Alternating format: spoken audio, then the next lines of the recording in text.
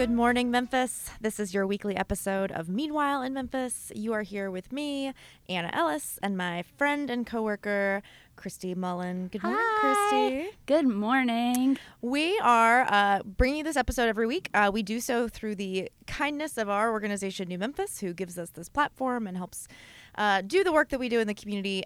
So just if you're a first-time listener, New Memphis is a local nonprofit. We are focused on making Memphis magnetic for great talent. We work to develop and connect and deploy leaders all across our community. And so we thought, we in our daily lives get to interact with all kinds of really smart, cool, thoughtful people who are leading in these different pockets of Memphis and just working on really important and city-changing projects. And we thought, you know what? It's so selfish that we get to have these conversations and not let everybody else in on them. So we've used this platform to bring on guests every week who are, again, just working on something that is incredible, that is changing the shape of our city and really forging a more promising future for Memphis. So today is no different. We've got two fabulous individuals here. Terrence Patterson, he is the president and CEO of Memphis Education Fund, an amazing local foundation that is not just funding those who are reshaping urban education, but really helping drive how they do their work, how they measure their work, helping connect them to other important leaders in the education space. So I'm excited to talk to him. It's been a minute since we've gotten to check in with our good friend Terrence.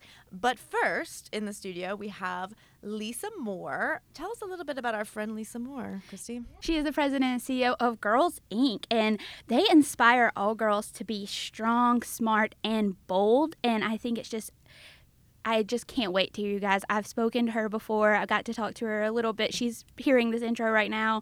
And it's just, guys, you're just hold on to your seats because you're going to get very empowered this morning, and I hope you're ready. Yes, Lisa is truly a powerhouse. We've got some bio notes on her, and it's all very impressive. Yeah. But she has been a part of Girls Inc. in Memphis for many years. She's been leading as the CEO, I believe, for the last 7 years. 7 to 8. And she has led them through what is some truly astounding expansions. So they have a really strong presence, and 4 girls from all over the Memphis area are joining their programs, but they have a really strong presence in 4 neighborhoods. We're going to hear a little bit about a new big investment that they're making in Fraser. So let's get into it, Christy. What do you say? Roll into the episode. I'm ready. All right, guys, we are here with Lisa Moore, the president and CEO with Girls Inc. How are you? I'm really doing very well. Good. Love to hear it. We were just talking about earlier. I think I'm a little shocked. There was a little shock, and I'm really doing well. Well, that's what I was going to say. You were here. You were so punctual this morning, and so I think you're still amazed with yourself. Yes, it is. It's a Monday morning, and I don't know about y'all, but with coming out of the pandemic work at home and the Zoom sitch, it was like meeting. I have forgotten how to bank in time for travel to get to things. Yes. I'm now either remarkably late or remarkably early. Yes, it's really a delicate dance to relearn how to get somewhere and park and make it happen. Exactly how much time you need to dress yourself and all the things. I drive from out east to downtown where our office is, and every day I'm packing a bag like I'm going on a long vacation. I'm just all right. It's good to be I'm going to be out of my house for 10 hours. What do I need? Truly, I came in this morning, I had my backpack, which houses my laptop, because New Memphis has portable laptops. Then I had my shoulder bag. Then I have my lunchbox. I'm like, do you need all of these things? No. I'm coming out of the parking garage like a pack animal, just... But we're glad you made it. Yeah, we're so glad you're here. I mean, on the dot, on time. I'm really proud of myself. It was truly impressive. I impressed myself. It's good to do that from time to time.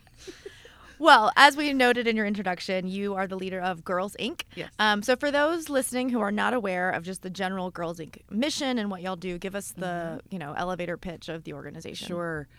Girls Inc. of Memphis inspires all girls to be strong, smart, and bold. And what that means is we do hands-on, minds-on, experiential education, fun with a purpose, programming that really equips girls to tap in, find their voice, and experience their power, and live healthy, educated, and independent lives. Love it. You've She's practiced her elevator pitch. She nailed it. You've got it down. I mean, that's why you're at the top there.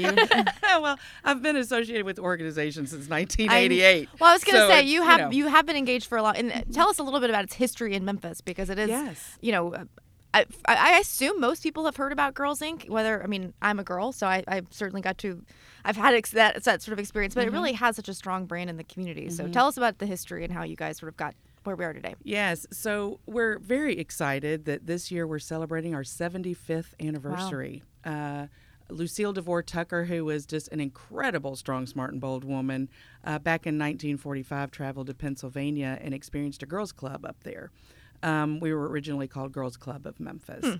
And she was a leader where she was worked for New York Life Insurance, and she was the first woman in the 40s to make the $1 Million Club. Huh. So she traveled to Pennsylvania, saw a girls' club, and came home, went straight to Abe Plow and said, write me a check. We're doing this in Memphis. Nice. So that happened, and we were founded in 1946 and have been serving girls ages 6 to 18 ever since. What's really exciting is we have a very, very deep legacy with our national organization. In 1945, the local affiliates formed the national organization. So it's always been very much driven by the grassroots perspective. Okay. We, as local affiliates, are autonomous. We have our own board. We have our own programming, our own fundraising, etc. But we are linked in a sisterhood of support through our national organization, and all of us vote on the national board. We vote on the national budget. We vote every year for our policy platform, etc. Oh, that's so cool. I didn't really It's an affiliated network of a sisterhood of affiliates that are strong, smart, and bold across U.S. and Canada, and it's very much a collaborative experience. It's not a top-down. We didn't start with a national organization and then create affiliates around the world. We started from the grass and worked our way up. Love it. Wow. I had no idea about that. So that's super cool. So speaking of that, starting from the grassroots kind of thing, why Memphis? Like, why is this work so important for our community? Well, it's important in Memphis. It's important in every community. And the reality is that we as women will run our households independently at least one point in our life, either starting out our careers due to whatever circumstances. 52% of households in Memphis are headed by single women. And that's a reality. So if we really want to impact the economy of Memphis, we have to equip our women, our mothers, to be healthy, happy, and whole. And so at Girls Inc., where we provide that safe space, and it's just astounding to me that in 2021, we're still talking about the first woman this and the first woman that, and the first woman of color this and the first woman of color that. It's exhausting. It's utterly exhausting. And I'm in meetings constantly, and they're like, well, what about the boys? And I'm like, the boys serving organizations are making a lot of money, and ask them. We have extraordinary outcomes that we track on an annual basis on our girls. We know that our girls are facing barriers. We had our 75th kickoff anniversary luncheon last month, and I had alum come speak. We're the speakers to talk about their experience. And I've got a young woman, Jada Powell. She's a rising junior at MTSU, and she's only the second woman to be the executive vice president of the university student body, and only the second Black woman to have that role, and first from Memphis. She is, because of Girls Inc., she was a part of a STEM program that we run, and she toured the airport, went up into the tower, the air traffic control tower, and she was like, that's it. That's what I want to do. So she's at she went to MTSU because they had an aeronautics program, and she is studying aeronautics. She's the only woman in her classes. And this is a reality that I don't think people understand. And so why is it important to be in Memphis? Why is it important for Girls Inc. to exist? Because girls are still profoundly facing barriers. You can even go back into looking at school. Black girls are overrepresented by extreme disciplinary actions at schools on the regular. This is a proven fact, starting as early as kindergarten. And so these are the types of advocacy efforts that our girls, when they find their voice and experience their power, when we say that, this is so our girls can stand up and say, this is not right. Finding out what the policies are, making sure schools are following the policies accurately. We can stand beside them and their families to really make sure that they're getting all of the resources that they need, the support that they need, and they have a safe place to come and be a part of a sisterhood every day, where they can have a safe space to just kind of be and breathe and practice those skills, and then have the confidence to go out even when they're the only one doing whatever they're doing. Yeah, I love that third pillar of boldness, because it's sort of unexpected when you are, rattling off a litany of things that we want girls to be: smart, strong, independent. But to say bold and to really say, like, you're gonna have to sort of force your way in, I think is a really essential lesson. That's right. That's right. And one of my favorite quotes is, it's not enough to prepare our girls for the world. We have to prepare the world for our girls. Ah, that's nice. Because, they shouldn't have to kick the doors down all the time. Every now and then it's nice when the door is open and you can just walk through. Sometimes it's nice when it's easy. Come on, just open the door. And this whole notion of, I deserve a seat at the table, it's like we build our own table and we just keep stepping. And literally our 6 to 11-year-olds built a lemonade stand from scratch last week. I love it. And raised over $350 selling the lemonade from the business My they started. My lemonade stands never were that successful, let me just say. And then they really made a list of all of the organizations that they thought could use some help, and determined that they would give their $350 to the Coalition for the Alliance for Homeless. Oh, nice. Because that's such a profound need. Right. We had a group of middle school girls a couple of years ago, pre-pandemic, that worked with scientists at UT Health Science Center to come up with an interview protocol and hit the streets and interviewed the transient community about their health issues. To really identify where there were health disparities, where there were gaps, how are they accessing, what are their health needs, and how are they accessing health care, and found that there was a huge gap. And then they analyzed the data and presented that data back to the physicians from UT. Well, Dr. Schwartz from UT was blown away. And he's like, well, you just made me a better doctor, because this was incredible information I did not know. And ended up doing a TED Talk about it. Yes, he is actually, we've had him on the show fairly recently to talk about his TED Talk and that project, and it was just astounding. Right, and so those are the kinds of opportunities we provide girls at Girls Inc. Well, tell us a little bit more about the specifics of the programming. So what are the girls doing day to day? How do you guys design those programs? How has that evolved? These are big questions. I know. Yeah. Walk me through it. No, I did. In terms of, you talked a little bit about some of the outcomes and some of the anecdotal. That's right. Where, I know some of this is sort of workforce development focused, so helping them explore possible careers. Tell us just, again, how you guys have put the programs together and what they offer and who you serve. Sure. So we are here for all girls ages 6 to 18. Okay. And it's a voluntary participation. I just missed the cutoff.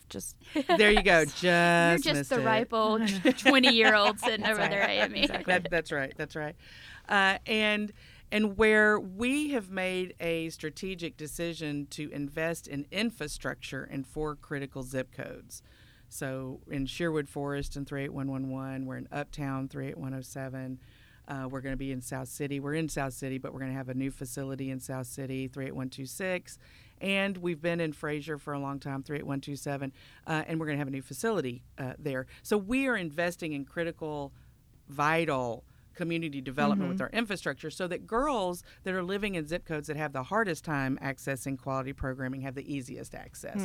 But we're there for all girls. Last year, we had girls that represented over 42 zip codes. We also partner with area schools. We were in before the schools had to shut down from in person and went to virtual.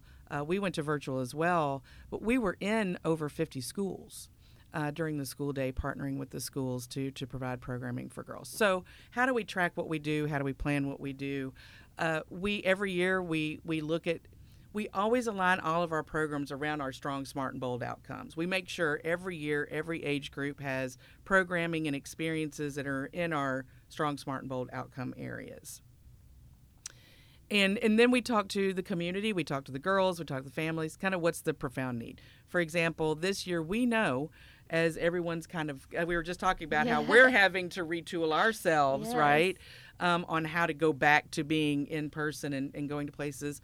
You know, we're talking about children that have spent a significant percentage of their life in shutdown. I mean, you talk about a 6-year-old that's been in shutdown for 18 months. That's what, 25% of their life?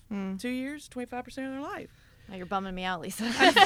Look, this is She's the like, I'm here reality. with the facts. You know, right. I'm just dropping the facts. I'm just dropping the facts. You know, and our teenagers, a significant percentage of their lives have been in isolation to a degree.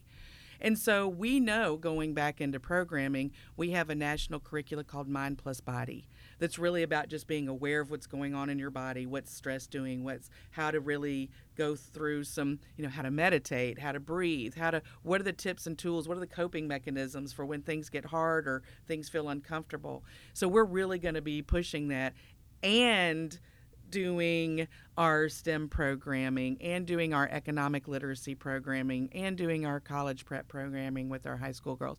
So we know what the girls need if they tell us, our families, our school partners.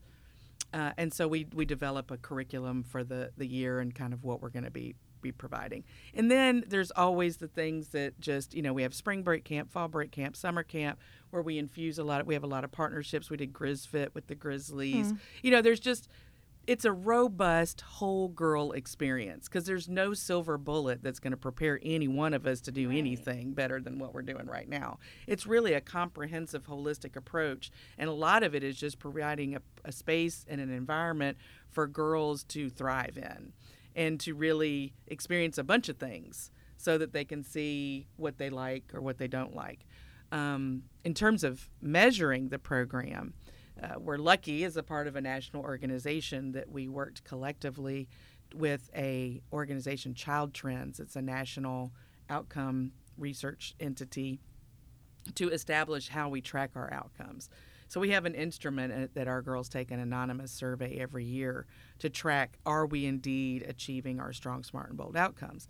And we've been doing that annual survey with our girls 9 to 18-year-olds take that survey. We've been getting extraordinary outcomes for 8 years now. So about year 5, we were like, you know, these look really good. And we have some comparative data because some of the questions that we ask are from national surveys that are used, so we can compare. Benefit, But what we did was hired an organization called AIR, which is American Institutes for Research. And they did a quasi-experimental group study where 4 cities in our network were selected. Memphis was one of them. To not only were our girls going to be taking that survey, and we track attendance from school, their behavior indicators from school, and their standardized test scores. So we have quantitative and self-identified quantitative data. And then we had a control group of girls that were at like schools that also took the survey, and those quantitative indicators were tracked too. So that happened for 2 years. And the study just came out about a year ago that found that in over 20 key areas, Girls Inc. girls were statistically significantly doing better than their peers that did not get Girls Inc. And those indicators included better school attendance, better school behavior, better standardized math scores, and then, like I said, over 20 of the strong, smart, and bold. In all 3 categories, there were areas where our girls were exceedingly doing better than their peers. So which is a real motivator for us. We're like, yay, good for us, and woo, more girls got to get it. So it's a big motivator for us to make sure that we can provide our programming to more girls. There's something about seeing that data that's just, it makes you feel good about the work you're doing. And I think hearing you speak about Girls Inc. so passionately, you focus a lot, and your team focuses a lot on the whole girl. And I really believe like y'all's work is you're assisting these women, but you're also teaching them to lift their own voice. 100%. Which is really inspiring, quite frankly, on a Tuesday morning. Yeah. So I just want to know, we've talked a lot about it. How do girls get involved in the work if they're interested, or if there's parents listening who want their girls to be a part of something like this? How do they go about doing that? Well, there's two quick ways. You can go to our website at girlsincmemphis.org, and you can text 797979. 797979. Well, that was impressive, Amy. Thank you. Yes. I can remember 2 numbers at once. Yes. It is a feat. It's that 20-year-old brain of yours. Exactly. Right. Thank you, That's Christy. right. It's fresh. Sharp and bold up here. Yes. So that's the number you type in, and then in the message you just type girls, and that gets you into our texting system. And so when Yeah. we release registration information, links, that type of thing, opportunities to engage, everyone that's in that system gets the text, and it's always on our website. Awesome. You spoke a little bit about, though, the cool new news on the horizon for you guys is the expansion in Fraser. Give us all the deets. I want to hear all the things. How's it going? What's on the horizon? I need to know. Yes, it is an exciting time. So, gosh, we've been planning for expansion in the number of girls served and investing in those 4 neighborhoods for a number of years now, for the past 4. So we're now at a point where we've gotten our permits, we've gotten most of the money, so feel free to make a donation. If you want to It's clean not that all in. campaign up, you can do it right here on you air. can absolutely. If you'd like to write me a $2 million check, we'll call it done. $2 $2 or $2 million. You know, it all no adds donations up. too small. No, not too small, not too big. So we are in the finalization process of getting all the contracts in place, and we're hoping to start moving dirt in August in Fraser. We've owned a 9.5-acre property there since the early 2000s.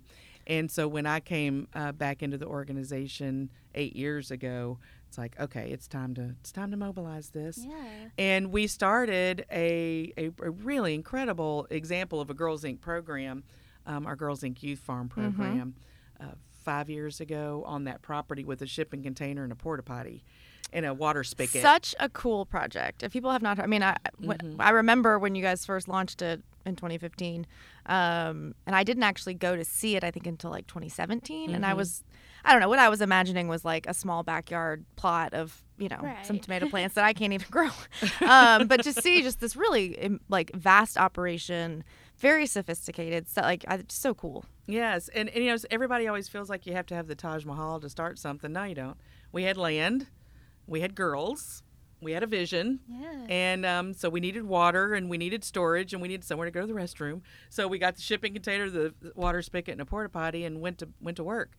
And so thousands of pounds of organically grown produce and flowers and honey So cool. have gone into the neighborhood into food deserts. And so, unfortunately, in the pandemic, we had to put a pause.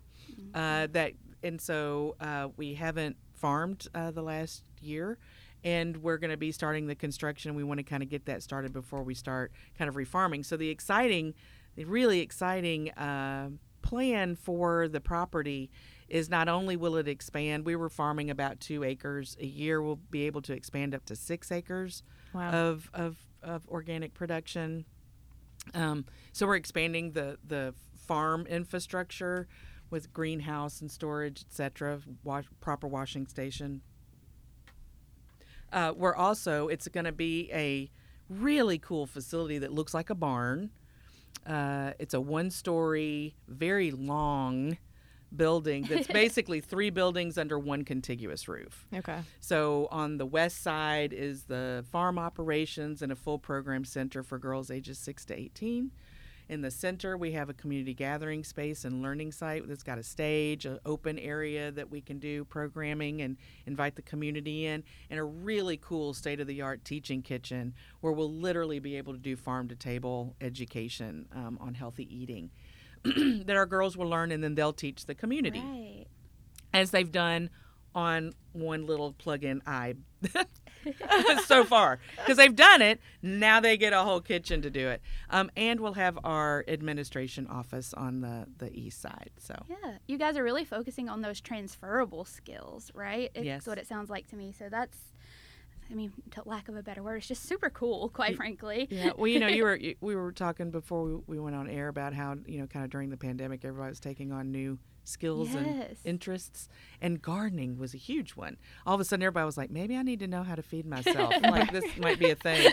And so we went virtually immediately upon having to kind of safe at home, and we were posting daily.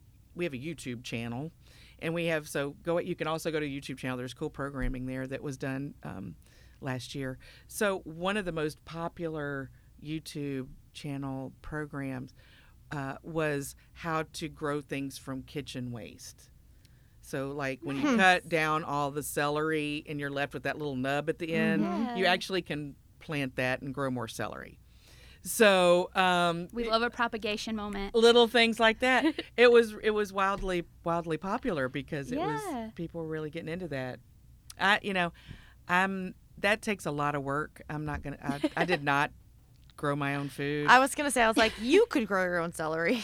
I thought that's awesome. I didn't do it, but a lot of people did, and it was Yeah. super, super cool, and I admire it. is I'm cool. good to keep a flower alive, so I was doing good. I mean, I've never attempted to propagate. I've seen as well videos where people take the food nubs and make things out of it. These are I've the never- technical terms. Yeah, Yeah. thank you. I've never attempted. It's Latin for. Latin for grow your own food. No, I've never done that. I have propagated successfully a succulent though, so I just want to pause for a round of applause. For There my you go. listeners. No, that's- Very good. Good. Bravo. But I don't know if I'd be as successful with celery or something. Well, you of that could. nature. You could. You're like, come to Girls Inc. Well, and you it's could- true. It's true. And the reality is how many of us say all the things we can't do. Oh, I can't do that. Just oh, at me next time. I can't do that. And it's all rooted in fear. I'm afraid I Amen. won't do it right. I'm afraid it won't look right. And who's going to be judging you in your living room? It's really an interesting dynamic that we in womanhood have to face. Quit saying I'm sorry and quit saying I don't do that. It's extremely fair, and I feel personally attacked. Yeah. Well, right now. I'm saying it out loud to hear it myself. I have to remind myself. I went to a whole retreat in Peru and had a complete awakening on how I've really kept myself back by saying, oh, I don't do that. And then would turn around and do it. It's like, why do I say that? And why do I do that? How many things have I kept myself from experiencing because I was afraid I wouldn't do it right? So a big part of Girls Inc. is reminding our girls, just give it a go. Yeah. It might not work. That's life. It might not work. That one cone plant might make it and one won't, right? But, that one tomato plant might make it and the other one might not. Yeah. There is no better learning lab than learning to fail brilliantly than, in life, because we all do. We all will. And that doesn't mean we are a failure. That means, okay, let's learn from that and let's move on. And that's a big part of what we do at Girls Inc. We give them lots of opportunities to fail. Well, But No, that doesn't that's sound really right. meaningful. But it's true. We celebrate successes and we honor, mistakes, and we learn from them and we Yeah. move forward. Well, you're removing the fear from that failure, right? And I feel like what you guys are really striving to do and what you seem to be doing super successfully is truly giving these girls, even though they're 6 to 18, you're giving them autonomy of their own life in a way that they may not have outside of Girls Inc. And I just think that's a very powerful thing because everything you just said resonated with me in a very big way. And I just want to ask a random question. Yes. My favorite kind. Okay. If you had to give a piece of advice to young people and specifically young women in general, what would you tell them? Like if you only got one shot. Yeah. Honestly, what I often say is stop worrying. It all works out. We just expect this perfect linear kind of journey of one thing leads to the next thing that's the success thing, and there is no linear journey. It's a real messed up maze of intertwiningness is life. And so it's like, don't worry, it all works out.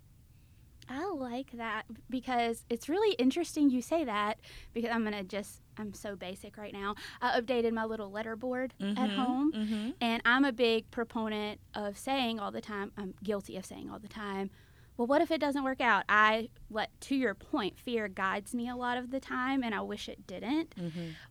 But I was listening to something, I can't remember what it was probably a TikTok, let's be real. It probably was an academic article. And it was like saying. I was listening to NPR. Yeah, exactly, right. That's what I could tell someone. But no, it was saying, we focus on that so much about what if it doesn't work out. And this person's message was, but what if it does? What if it does work? And honestly, I do believe, and I'm the worst quoter ever. But, I mean, Nelson Mandela had a brilliant quote about, we fear like actually succeeding more than failing. And I think that's something to look at too. Like, what would happen if you succeeded, and what would be the risk in that? It might mean that you lose family. Right. It might mean you no longer fit in with the group that you were in because you're doing something you're doing something radically different they don't understand. Yep. And that's scary. It's scary to be unapologetically yourself regardless of what's happening around you. And one of the things that we ask in our annual survey is, do you do what you think is right even if others won't think so? And they always say yes. And that's very fulfilling to me. Right.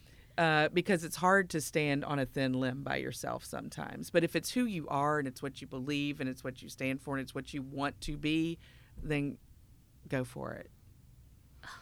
So impactful. I just don't even know where to go at this point. Don't worry about it. Just don't worry about it. It all works out. It does. It really does. Well, Lisa, considering, again, what an incredible feat, and, speaking of successes and celebrating them, this new facility in Fraser, you didn't mention, but it is a $60 million investment in the community, which is huge. Congratulations. I'm just really excited to see the fruits of all of that, literal and figurative, come to bear. Nice pun. Thank you. Remind folks before we let you go, if you want to learn more about Girls Inc., you want to get your kids involved, or give us one more reminder. Absolutely. If you want to get involved, or if you want to get involved, if you'd like to be a donor, I'd love to give you a tour of the site and tell you about what we're doing. But you can find me, you can find us at girlsincmemphis.org. Excellent. Well, Lisa, thank you so much for joining us today. Thank you.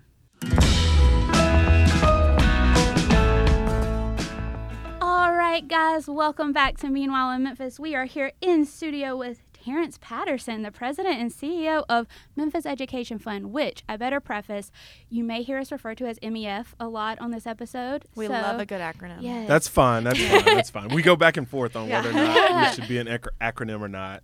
But it's just so hard to switch that thing in your brain. So, Terrence, welcome. Thank you for having me. Excited to be here. How are you? I'm good. Good to see you guys. It is hot. It is. It's. I know. I realize it's like Memphis in July, so why our minds are blown. Why are we it's hot. shocked? But it really this week I'm like, this feels. It's mean. a new hot. It feels really like we've leveled up, and I woke up this morning at 5 a.m. because I was like, I'm gonna be in the office all day. I'm gonna get these dogs on a nice long walk, and we walked out at 5 a.m. The sun isn't even up, and it was like 84 degrees and just wet. I was like, you know what? Maybe this is gonna be a short one. I exited my car in the parking garage. I'm like, do I want to do this? Do I want to go into work today? I don't know. So gross. But Terrence, thank you so much for being with us. Before we dive into the work that Memphis Education Fund does and everything, tell the listeners a little bit more about you and your background. Who are you, Terrence? Who am I? That's a good question. Well, I'm a native Memphian.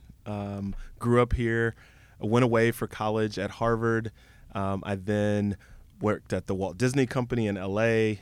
Wow. I then went to law school and business school at Northwestern in Chicago. I spent some time there practicing law, was a sports agent for a while, and then I transitioned to the public sector while taking a leave of absence from Kirkland & Ellis, the law firm that I was at, to become the deputy chief of staff at Chicago Public Schools. And I can remember like it was yesterday, the hiring attorney said, you'll be back in a year after you take your leave of absence. We'll keep your office. And I called him after a year and was like, I'm not coming back. You're never going to see me again. And so shortly after that, I became the executive officer of New Schools, where I managed all of the charter schools and contract schools in Chicago. And the Hyde Foundation heard about the work I was doing, and they talked me into moving back to Memphis. And I managed their education portfolio for about 5 years. I then transitioned from that awesome work to become the youngest and first African-American president and CEO of the Downtown Memphis Commission, doing economic development here in the Center City.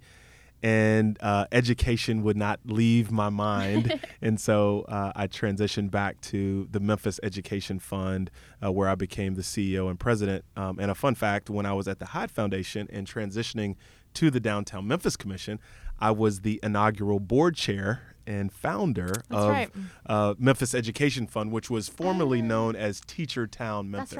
That's right. And so I've always been connected to the work, but it just felt like the right thing to do to continue to stay connected for the future of our city. Talk about a career path. Yeah, like don't read don't read Terrence's resume at the beginning of your day, because like everyone's just driving to work right now going, what's the point? I give up. I'm on like my eighth life. Well, you'd also be like, oh, this man's 70 years old. You're like, no, like he looks very hydrated. He's like mid 40s, just like in shape. You're like, oh, you also have time to like work out. It's Well, and father of a 7-year-old son. Right? Just which keep I enjoy adding coaching. to it. I know. Just Yeah, keep I'll on. stop. So impressive.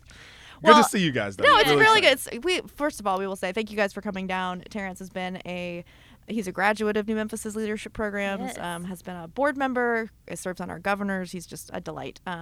And we love the work of the Memphis Education Fund. I think it's unlike, well, people listening may understand what a foundation does. So oftentimes there's somebody who has a lot of money and they decide to give some of it away, and they do through the vehicle of a foundation. But Memphis Education Fund is a little bit unique in that it is bringing funds from lots of different folks who are interested in spurring education reform, finding better outcomes for our kids.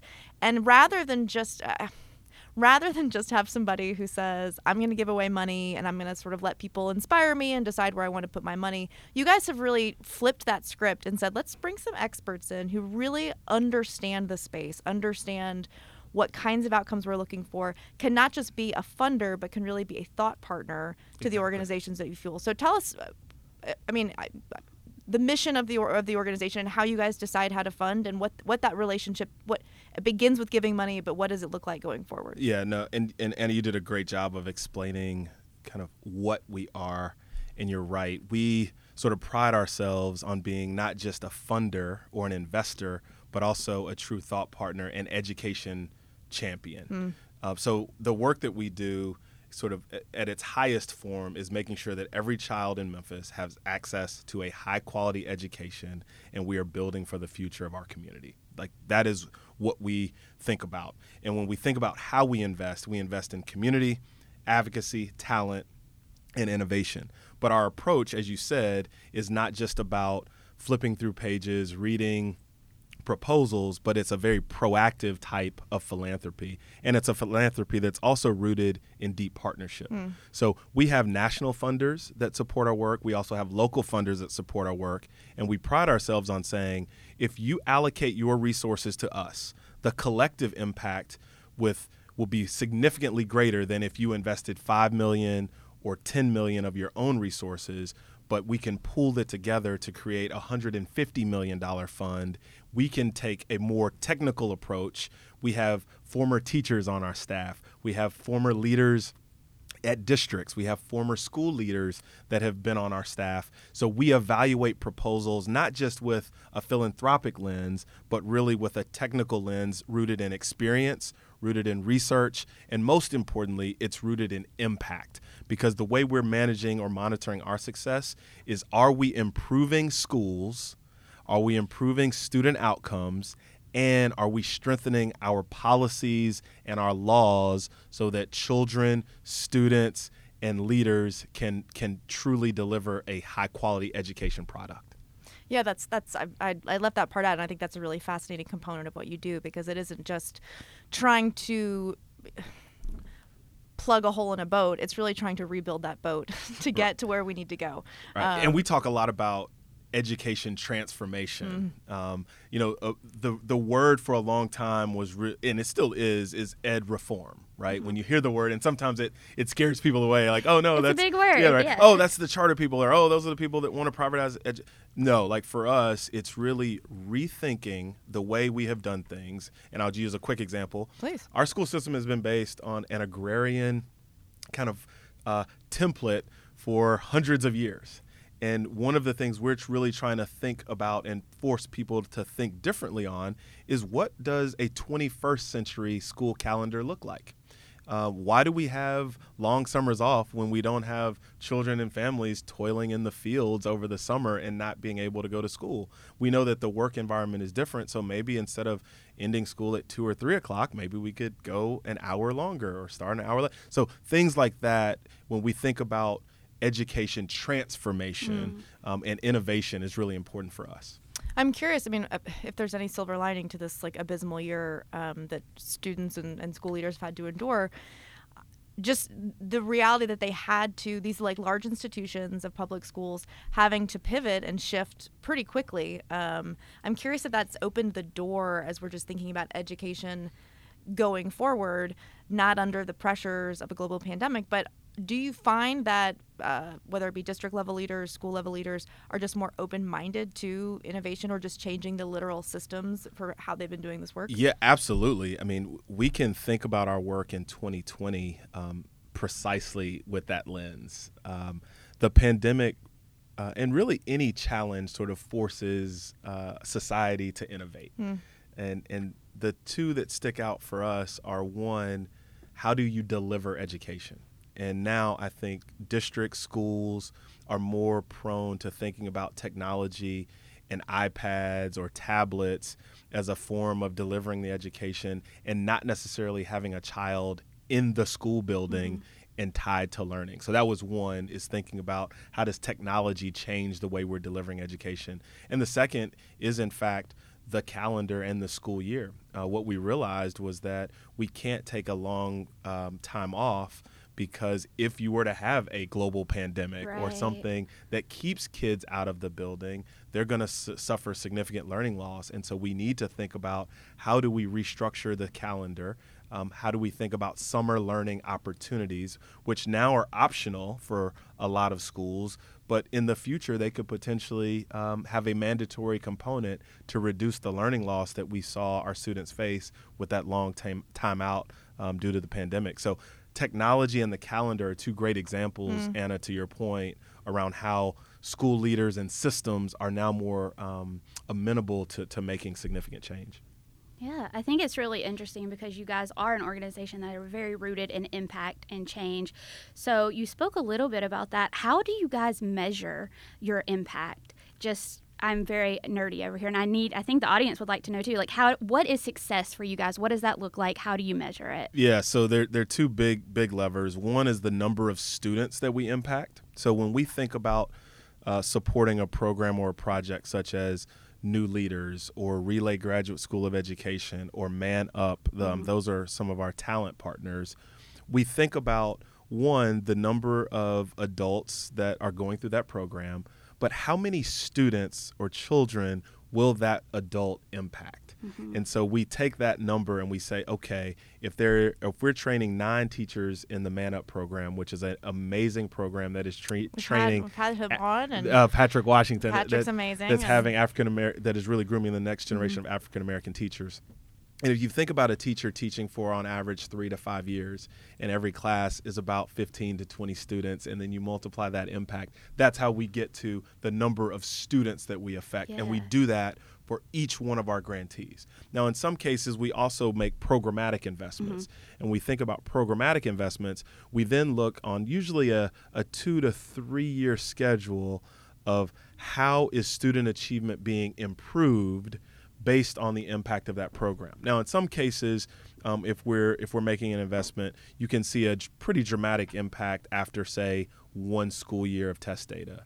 But what typically happens is that you need those impacts to sort of build. And so we look at either a 2 or 3 year lag, but we look at student outcomes, primarily state data, but also nationally normed data as well.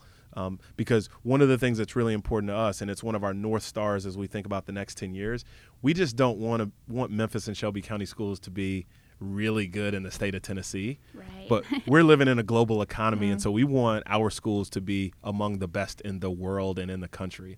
So we also really take great pride in those nationally normed tests, such as NAEP, where we look at how our students are doing against similarly situated peers. Okay. Yeah. So those are kind of the two ways: students impacted, and then also student test outcomes. I like that you guys really focus on that ripple effect of, like, yes, you are out having an outcome in certain pieces of your work for a teacher or teacher specific, but it's the ripple effect of all the students that one teacher can then impact. So I find that very interesting to hear you kind of touch on. If you just had to guesstimate, you might actually know the actual number, but how much has Memphis Education Fund invested in education? Yeah, over $150 million. Wow. Since our inception back in 2015. I mean, exciting. just a slightly impressive number. It's fine. Yeah, well, and what we're really proud of is that they weren't investments made in isolation. Right. Right? Like, these are investments that were made in partnership with a growing charter school community. When we started this work, there were only about 40 charter schools. Now there are 70. And so we're continuing to push to improve the quality of those schools. And so our investments are working in partnership with the Tennessee Charter School Center and also charter leaders across the city. But then we're also making partnership investments with the district. Things like New Leaders and Teach for America and Relay Graduate School of Education. These teachers are going into district schools. And one of the things that is frustrating at times is when people talk about those schools or those kids. Yeah. And we really take a view that it's about all of our children and all of our schools, and we want to make sure that all of our schools are getting the support and the resources that they need. So I know, I mean, it can be frustrating reshaping any system and making any, change is iterative. And I could certainly feel this both living in Memphis and just wanting for us to live into our potential more quickly. And so I'm, as you look at your most recent impact report, in addition to the growth in charter schools, which is a huge, I think, a clear indication of success. What is there any other or one or two other highlights that you're like, hey, this is something that we can legitimately get excited about, to say, maybe it's a small change in the right direction or maybe it's a big leap, but like what did you look at and that really like inspired you to get up and come back to work this morning? Yeah. So it's the most humbling.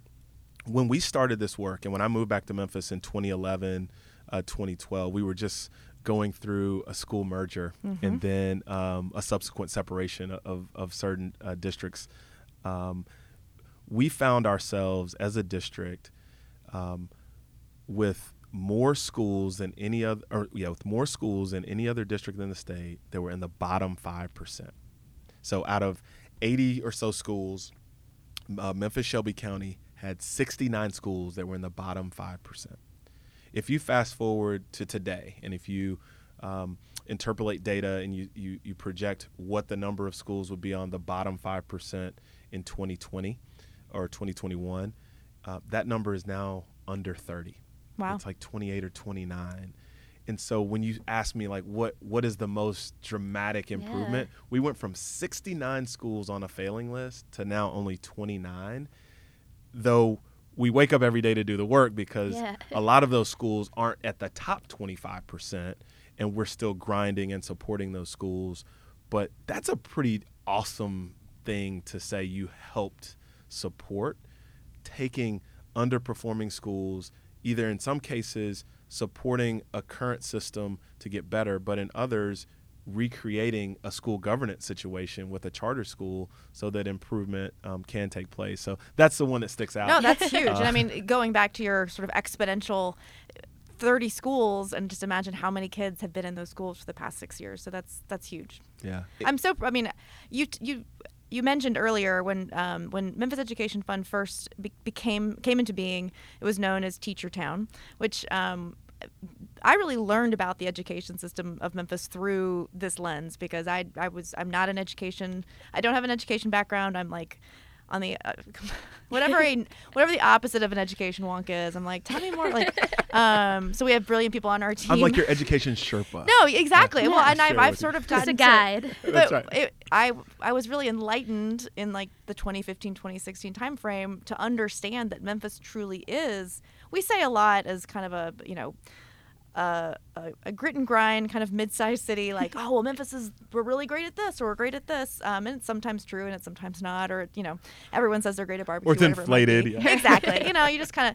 But I was really intrigued to learn that we truly are an a destination when it comes to people who are innovating in the education space. Yeah, we are the epicenter. And so tell us a little bit about, I mean, for those who are like me and have no context here, what does that mean, and how did we come to receive that title and really earn it? Yeah, so it's really about collaboration and partnership and an open mind. But all of this, well, this was a long time in the making. You mean it didn't just happen overnight? What? No, it didn't. But one of the catalysts, or two of the catalysts, were a dramatic investment made by local partners, I think to the tune of around $30 million, and the Gates Foundation. Mm-hmm. And it was around teacher and leader effectiveness. And that was around 2008, 2009. And then shortly after that investment was made in, at the time, Memphis City Schools, the state of Tennessee won President Obama's Race to the Top application. And I think another $500 million was allocated via the state winning to Memphis and Shelby County schools. And when all of those resources were allocated and the national spotlight was on Memphis, the largest district in the state of Tennessee, it put a lot of pressure on us to step up and rise to the occasion. But it also encouraged folks that were doing work in other parts of the country to come see what was going on in Memphis and why the investment was coming. One of the reasons it was coming was because we have awesome people. We are as talented as anyone else in the country, but we also have that grit and grind, I think, that just comes with being a part of our local fabric. And so because of that investment, you had organizations like New Leaders who had been here for maybe a decade before. You had Teach for America that had been here previously, but they wanted to double down on their support. You had national charter operators that had heard about the work and they wanted to come to Memphis. You had local operators like Freedom Prep, Gestalt, that wanted to grow and expand. And then again, you had a willingness from district leadership that wanted to think about how we could improve schools, not just with traditional methods, but thinking about new ways, again, rooted in research, for us to improve. So how did it happen? I think it was the people, but it was also the catalyst of significant national resources, local commitment. I think I read somewhere that Memphis is one of the most generous cities of its size as compared to others across the country. Philanthropic hub. That's exactly right. But then also that federal Race to the Top grant. And so all of that work created momentum for us to really create Teacher Town and now Memphis Education Fund so that we could continue to do that work. Once the national money goes away and when we get in our beds here in Memphis and we wake up to this heat every day, at the end of the day, it's on our shoulders. And I think that's why the work is continuing, because you have philanthropic commitment, you have corporate commitment, you have community commitment. I think about women like Sarah Carpenter at the Memphis Lift, who wake up every day making sure that all of her grandchildren and all of her children have access to a better quality of life, right? I think about my team. I think about Ali Jaffrey. I think about Ben Doan. I think about Benjamin Friedlander, former teachers who have worked in the community that care so much that they want to make sure that every single student is getting what he or she deserves so that we can have a successful community and really a successful ecosystem around the country and the world. Well, it's absolutely incredible, and you described it perfectly. And I the magic in it for me is this committed partnership that transcends. Hey, I care about education. I'm working in the community. It is this really beautiful marriage of federal money and corporate support, right, and talent. So as you mentioned, like people who are exporting best practice from around the country, but also really investing in those community-based organizations that really intimately understand some of the unique challenges of education in this particular city. So I love the work. I'm so excited. Yeah. Before we let you go, is there, obviously you guys don't do a lot of programmatic work yourselves, but just as you look to this next school year, 2021, 2022, is there anything that's like most exciting or just invigorating for you? Yeah, so one, we're really excited. We just released our impact report over the past 5 years. So that's really exciting. I would encourage everyone to take a look at that at memphiseducationfund.org/impact to take a look at that great work. I think one of our focus areas at the moment is really thinking about how the federal allocation of ESSER funds that came to states and districts as a result of the pandemic, how those funds are going to be allocated. Memphis Shelby County is going to be allocated $730 million That's a lot of millions. over the next 24 months. And so one of the things that's on our radar is ensuring that we're working with the district, we're working with community partners to make sure that those resources are allocated in the ways and spaces that are going to impact students the most. So that's going to be something that's on our radar. And then I think as we think about the next decade and even the next 3 or 4 years, we want to make sure that we're increasing the quality of the instruction and learning time that our kids are facing. We also want to make sure that autonomous schools are continuing to grow and we're adding more high-performing seats to our market. And we want to make sure that there's a greater understanding of how students in schools are funded and that funding is getting to the students and children that need the funding the most. So those are probably things that are on our radar in addition to our excitement about our impact report. It's Just all very little tiny exciting. projects, Yeah. yeah. But I just kind of wanted to know, so as Anna said, she doesn't have an education background. Neither do I. Now, New Memphis does our own fair share of educator work, which is awesome.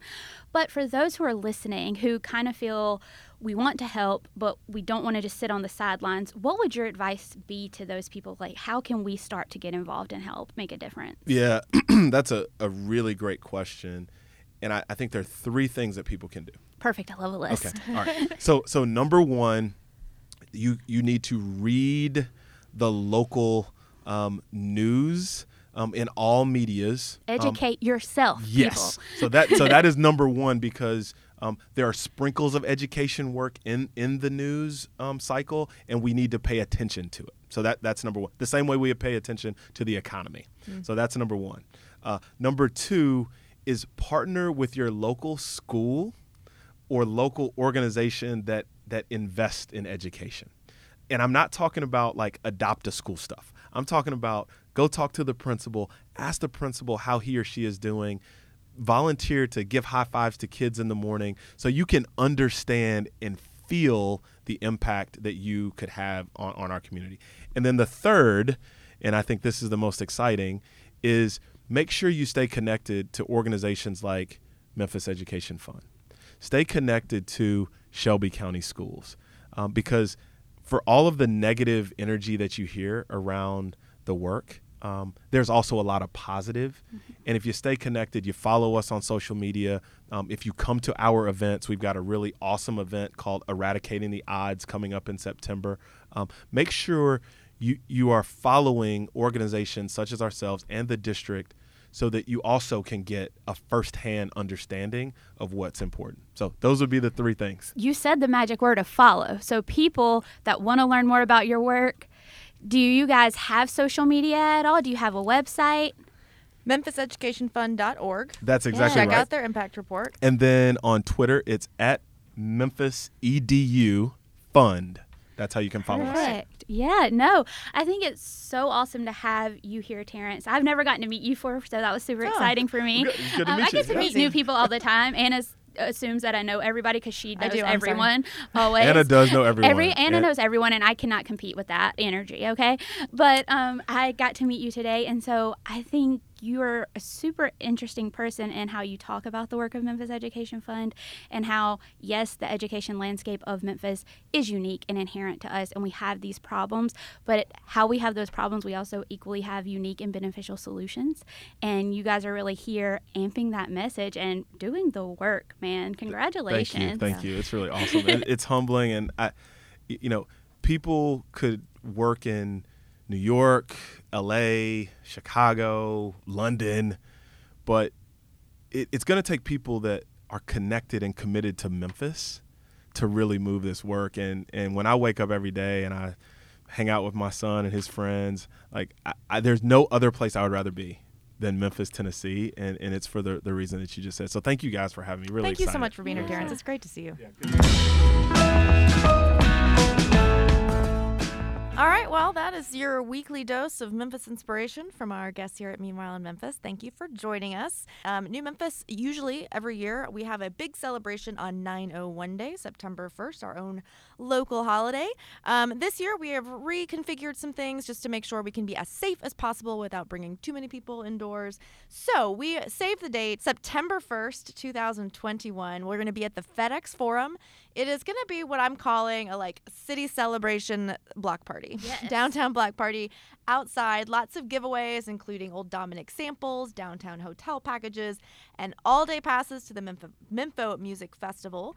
But if you show up, it's between 5 and 6:30. We're going to have live painting by local artist Tunky Berry, live music with DJs from this very station, WYXR 91.7 FM, plus free headshots for college students to help them launch their careers. Just all, again, it's our way to say, come celebrate Memphis, discover something maybe you didn't know about Memphis, get a little bit more excited and just bullish about living in Memphis as we go into this next fall. Seriously, and guys, be on the lookout around town. If you see one of our posters, you will notice there is a cool QR code there.